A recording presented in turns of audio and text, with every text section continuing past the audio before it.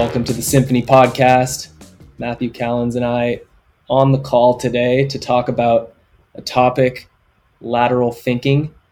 And this is a super exciting one just because it's so foundational to everything that you do, I know, Matthew, and to a lot of the value that I've been able to apply to my own life. And I love the idea of thinking laterally and thinking outside the box. So start us off and we'll talk about this one.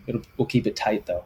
Yeah, no, I love this topic, and I think it relates in a lot of ways to the conversation we just had a couple weeks ago with Joel Space Mandela about creativity, just because I think a huge part of creativity comes from the human ability to think laterally and draw from a wide-ranging group of experiences and kind of like form solutions that way. But I also think, lateral thinking is what's allowed me to progress in my own life, personally, emotionally, spiritually, but also in my career path. And I think it ultimately comes down to the concept of being able to take inspiration from anything and everything, essentially.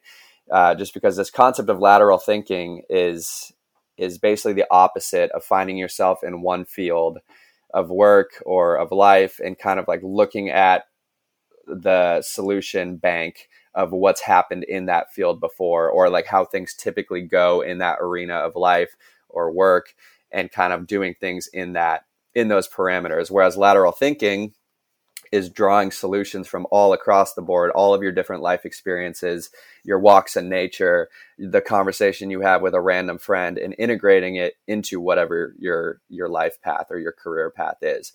And so it's a very small shift, and it ultimately comes back to mindset, I believe, which is something that we talk about heavily on this podcast. But yeah, I think the ability to think laterally in all departments of life will ultimately open up your world and make your life a lot better and more interesting, in my opinion. Jarvis mentions that inspiration comes from the periphery, and a lot of what he talks about and a lot of the questions that he gets on his show are around like how to find your voice, how to be unique. It can be overwhelming coming into this world of being an entrepreneur, being a creator, whatever path you want to go on. And you're looking to your left and to your right, and you're seeing people that are way further along, that are top of the world, and you're seeing them on your phone every single day. So it's like, how can you possibly compete? It's so saturated. Why even go for it? And where this connects into lateral thinking is, it's like, how do you actually be unique? Well, you pursue curiosity, you connect to things, which is ultimately what creativity is. You're maybe a photographer and you see how I was talking about how tennis is played or something, and you incorporate a technique or a product or something that you see from a different area to your craft. And now you might be far more unique and also driven to create and just feeling like you're creating something that's different, which is, I think, a big hiccup that I know I've come across. It's like, why even create if it's the same or not as good as something else that someone else is doing? So all that just to say that I concur with the idea that inspiration comes from outside different types of thinking. How has that actually impacted Absolutely. you, like actually practically building businesses? How have you thought laterally and made moves to benefit yourself that way, or to your business? I think it comes back to just paying attention, just to everything, and not, so like as an entrepreneur, we have our businesses, but if I was going around in my day-to-day life and like trying to think about everything in terms of how it relates back to my business, I don't think that I would find much inspiration. But instead, it's like I will take a walk in nature, right? And I'll notice something about how, the river's moving, or how the bend of a tree caught my eye, and why did it catch my eye? And then, but it just weighs on my subconscious, right? And so then when I'm going back to a problem in the business world, maybe it's like logo creation. And then I noticed how my eye was drawn to a certain thing because of a certain shape that I saw in nature. And then I integrate that into an aesthetic logo for one of our brands. So like, that's kind of an example off the top. Like it's actually a little bit more historically involved. I have one tangible example here. It's of the golden ratio, which is something that was originally discovered in nature.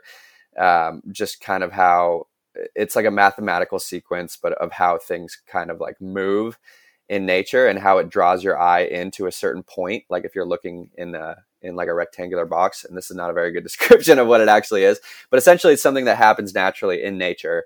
And it was studied and observed by someone who ultimately brought it into like the digital marketing world. And now almost like a large percentage of logos and ads that are created follow this same ratio that naturally occurs in nature. And so like that is kind of an example of how you can take something from your walk in the woods and integrate it into like a business issue that you're facing. But I mean, I think just in general, having this concept at the center of your philosophy will just help you. You'll think like that even if you just have the awareness of this concept, right? Because if you understand the fact that you can take inspiration from anything and everything that you see on a day-to-day basis, you will do that. And so I think another good example of this type of thing is I'll have a problem for one of my companies working around in my head, and then, on a random Wednesday, I'll think to reach out, or a friend that I haven't heard from will reach out to me and be like, hey, let's jump on a phone call and we'll talk, we'll catch up, we'll talk about nothing that has anything to do with the businesses or the companies, but I'll somehow come out of that phone call and be thinking of that issue in a completely reframed way, only because of this conversation that I had with a good friend, who has nothing to do with the businesses that I'm in. And so it's like that concept in general is revolutionary in a lot of ways, because you realize that you can take inspiration from things that are seemingly unrelated and plug them in to your life in a way that's going to create innovative solutions for yourself. So yeah, those are relatively tangible examples, but I think it's just kind of the lens that I try to see the world through. And it just ultimately makes me pay more attention to my surroundings and my encounters and just kind of everything, honestly. A big part of being able to think laterally, in my experience, has been not judging your first ideas, not thinking, oh, this is the winner or this is not worth pursuing. That's why brainstorming sessions and, like you say, just taking a walk and creating the space for yourself to actually think about a problem rather than be like, pen to paper, I need to solve this right now, and just forcing yourself to think about it, and limiting the ability to think laterally. And I guess I kind of want to lean into the conversation around how do we actually foster that creativity and that ability to think laterally. One of those things is the not judging yourself early on thing. And then the other is actually like creating structured ways, whether it's a walk or talking in a working session with your partner, like we do sometimes, like, just chatting and not necessarily feeling like we have a time limit or that we're talking about a specific thing, but just thinking, oh, this is something I've seen that's worked or not. And I took a class in college called Innovation and Design, and it was a full semester, and it felt like it went so slow because we were given a simple problem to solve, which was game day parking on campus, where you have 130,000 people on campus and a very limited amount of parking spots. Everybody wants to tailgate. And we had 6 groups in the class, and everybody basically had the full semester to do this super deep ethnography research project and then come up with a solution at the very end. And the biggest challenge was in this class was to not jump to the conclusion and the solution without doing each and every step that's going to foster that creativity. And so my professor essentially gave us these homework assignments or like group things where it would be like, okay, map the user journey, go talk to people about their game day parking experience and put it on a graph with a line in the middle that's 0, and then above, the positive experiences and the lower experiences, and literally graph the experience of coming to park on campus. And many different things, like just using sticky notes on the walls. I actually don't remember all the different things that we did to actually, it was a full semester, but I can only remember one thing. There you go. But the takeaway that I had was, as we started to talk to more people, we realized the number one reason people need to drive their cars to campus is simply because they have ice and beer and food in their car and they want to tailgate. So instead of more parking spots or, more parking attendants or squeezing more cars in, we came up with a solution to basically create pre-set up tailgates, like a business where someone would pay a flat rate, show up, maybe bring the stuff that's, their alcohol or whatever, but we have the meats and the food and the grill and the tables and everything set up, so you don't even need to drive your car in the first place. And we actually looked online. There's some companies that were already doing this in Oregon and other places, but it was a powerful course for me to take because it showed me real tangible ways, not that I can remember them now, but at least I know that when I am confronted with a situation like this, especially professionally, just not judging, taking your time to come up with that solution is super important. So that's my one take. Yeah, no, that's a good one. And I think it kind of makes sense to transition from there into what I wanted to talk about next, which is just the concept that I think that there are efficient, innovative solutions that are out there that exist for industries who haven't found them yet because the industries are so specialized. And so, and the thing that makes me think of this is I watched a film recently where it was a guy who was talking about all of the different stuff that he had done in his life. And he used to work in film, but he like created these something to do. It was like some type of machine that helped capture like CGI video quality or something. But that same technology ended up being used in the medical field as like a heart monitoring device or something like that, just because of how the technology transferred over. Like it served a similar purpose, but just because it was in the film industry, it was being looked at from that specialized point of view. And then this guy ultimately got connected with some other guy from the medical world who came from that background, heard about this guy's technology that he was using in the film world, and then was able to make the connection of like, oh, wow, that would actually work a lot more efficiently for the way that we're collecting data for like this heart monitoring machine that we're doing or whatever it was. But just that concept in general led me to think that there are probably so many industries out there that are like that, where they're drawing from the same bank of information continually as they're looking for solutions to new problems. And so I think that should encourage people to become curious and try to educate yourself in a wide ranging group of topics, because maybe that becomes you. Maybe you find something that's a solution for a major issue in one industry because you had taken the time to educate yourself in a handful of industries. So I don't know. I think that really spoke to me when I heard that, and I think there's probably countless examples of that type of stuff going on. And I mean, even further back in history, you look at like Leonardo da Vinci, maybe one of the greatest artists of all time, and the main thing that they say about him is that he was curious about everything.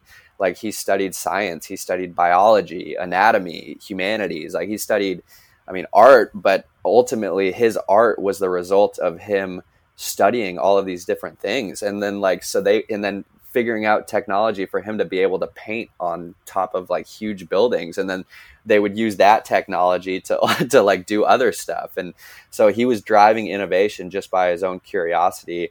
And he was making things like he was making what he wanted to make based off of kind of like where his curiosity led him. And because of that, he ended up kind of being this portal for other people to kind of look at what he was doing and then draw conclusions about their own issues that they were facing in their own industries just because of his own curiosity. And so I think that's a cool way to look at it too, is just like the more you can learn about, the more you can know about, the more effective you can be to yourself, but also to others potentially.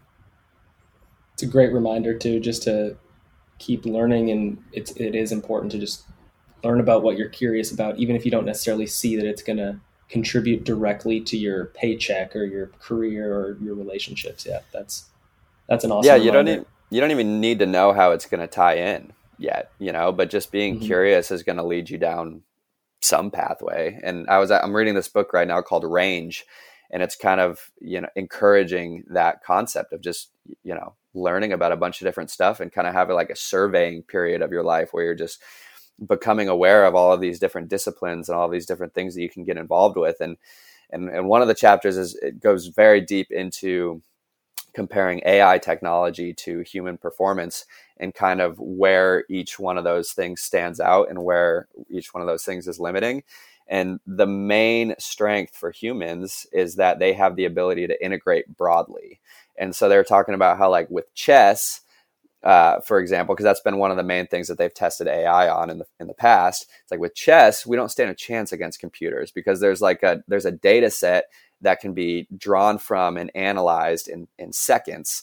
That once it's inputted into this AI technology, like it's just, we don't stand a chance, right? Because it's a very narrow, not narrow. There's like a lot of things that can happen, but it's like, essentially you can just input it into the technology and it will be able to beat a human. Whereas when the conversation gets more open-ended and when it's more, big life issues and real world problems, like that's when we as humans have the strength to integrate from a broad sense of experience and knowledge and find innovative solutions that in that context, AI is very far behind where the human brain is. And so, I know that it's easy to be like, oh, AI is the future. Like there's not going to be a need for humans anymore, but that's just so not the case. I think that there's, like we talked about it before, like leadership positions and understanding EQ and, interactions and big world issues with lots of things that you need to think about and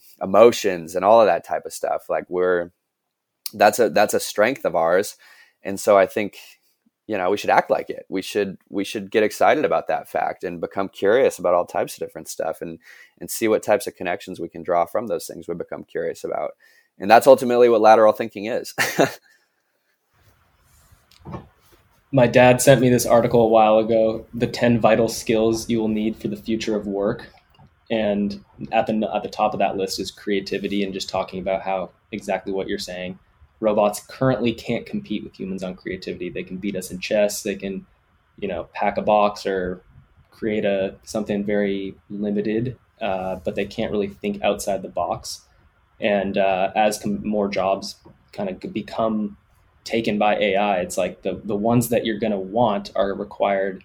The skills that are going to be required are those creative, lateral, analytical thinking, emotional intelligence. And it brings me to a recent podcast I listened to with Jim Quick. Jim Quick is he's like a brain expert and a speaker. And he talks about how if knowledge is power, then learning is our superpower. So learning how to learn and how to foster that ability to think and realize like your intelligence can be developed, your skills can improve, nothing is stagnant, is going to be super crucial for the future. And just of today already, the people that you want to work with are the ones that are thinking outside the box, that are bringing cool ideas and willing to entertain your crazy ideas. So definitely. In that same, Jim Quick is OG, by the way. Yeah. But also in that same range book that I was reading, they were, I don't remember what the exact study was, but they were looking at scientists and from kind of like a historical perspective of, who's kind of been at the top of the fields in these different quote unquote specialized categories. But the top performers from these scientists were actually more likely to have artistic hobbies outside of their practice, whether it was like surgeons or just different types of research scientists or whatever it was. The ones who were actually making waves in the industry also considered themselves musicians or artists, or they had these other outlets where they were kind of, drawing inspiration from art and then ultimately integrating, their experience into their work. And that's what was ultimately driving innovative solutions. So it's like, that's about as specialized as a category as it gets. And there's still evidence pointing to the fact that you should, integrate broadly and be curious and have hobbies and add a lot to your playing field, kind of take inspiration from everything. Yeah. I got one more example that just came to mind earlier in the conversation, but it's a story Seth Godin tells where he showed up to this new job. It was in an office building where when you walk in at the reception stand, you need to take either your pen or something, or you take they had a little circular thing that everybody, when they come in, they need to write the time on or something like that. I can't remember exactly, but each day everybody walks in, it takes them like 15, 20 seconds to look through all of the different pens or the different sticks to find their stick. And on his first day in this job, he took a little piece of tape and wrote his name on it and then attached it to one of the sticks that was his stick. So every time he walked up, he would just say, oh, boom, save that 15 seconds. Like this office, the entire office had been doing it super inefficiently for such a long time. And by the next day, every single stick in the little bowl of sticks had a different color piece of tape or a different Post-it note or name, and everybody had adopted that faster way of doing it. So it's just kind of an example of when you do show up and see something with fresh eyes, you have the ability to come up with a more efficient creative solution. Definitely. Cool.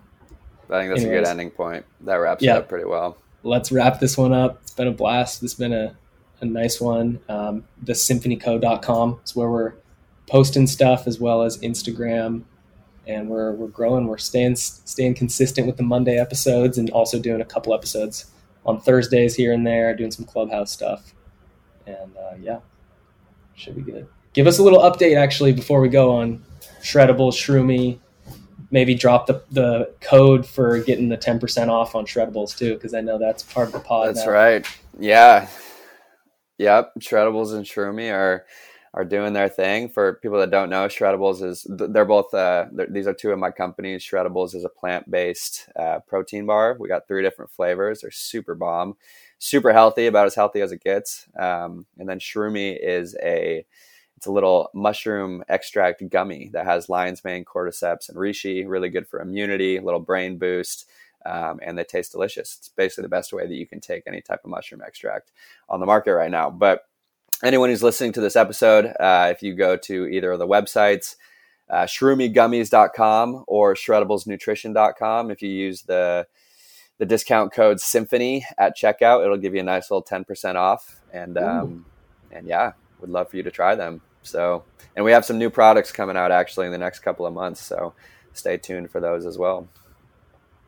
Exciting. Sounds good. And I'm about to crack open a Shreddables today. My favorite's the peanut butter personally, but everyone's got their favorite flavor. My favorite changes on a day-to-day basis. I usually eat multiple of them a day, so love them all. Yeah. All right, Matthew. Well, thanks for coming on. Thanks for listening. And till next time, next Micropod Monday, we're out of here.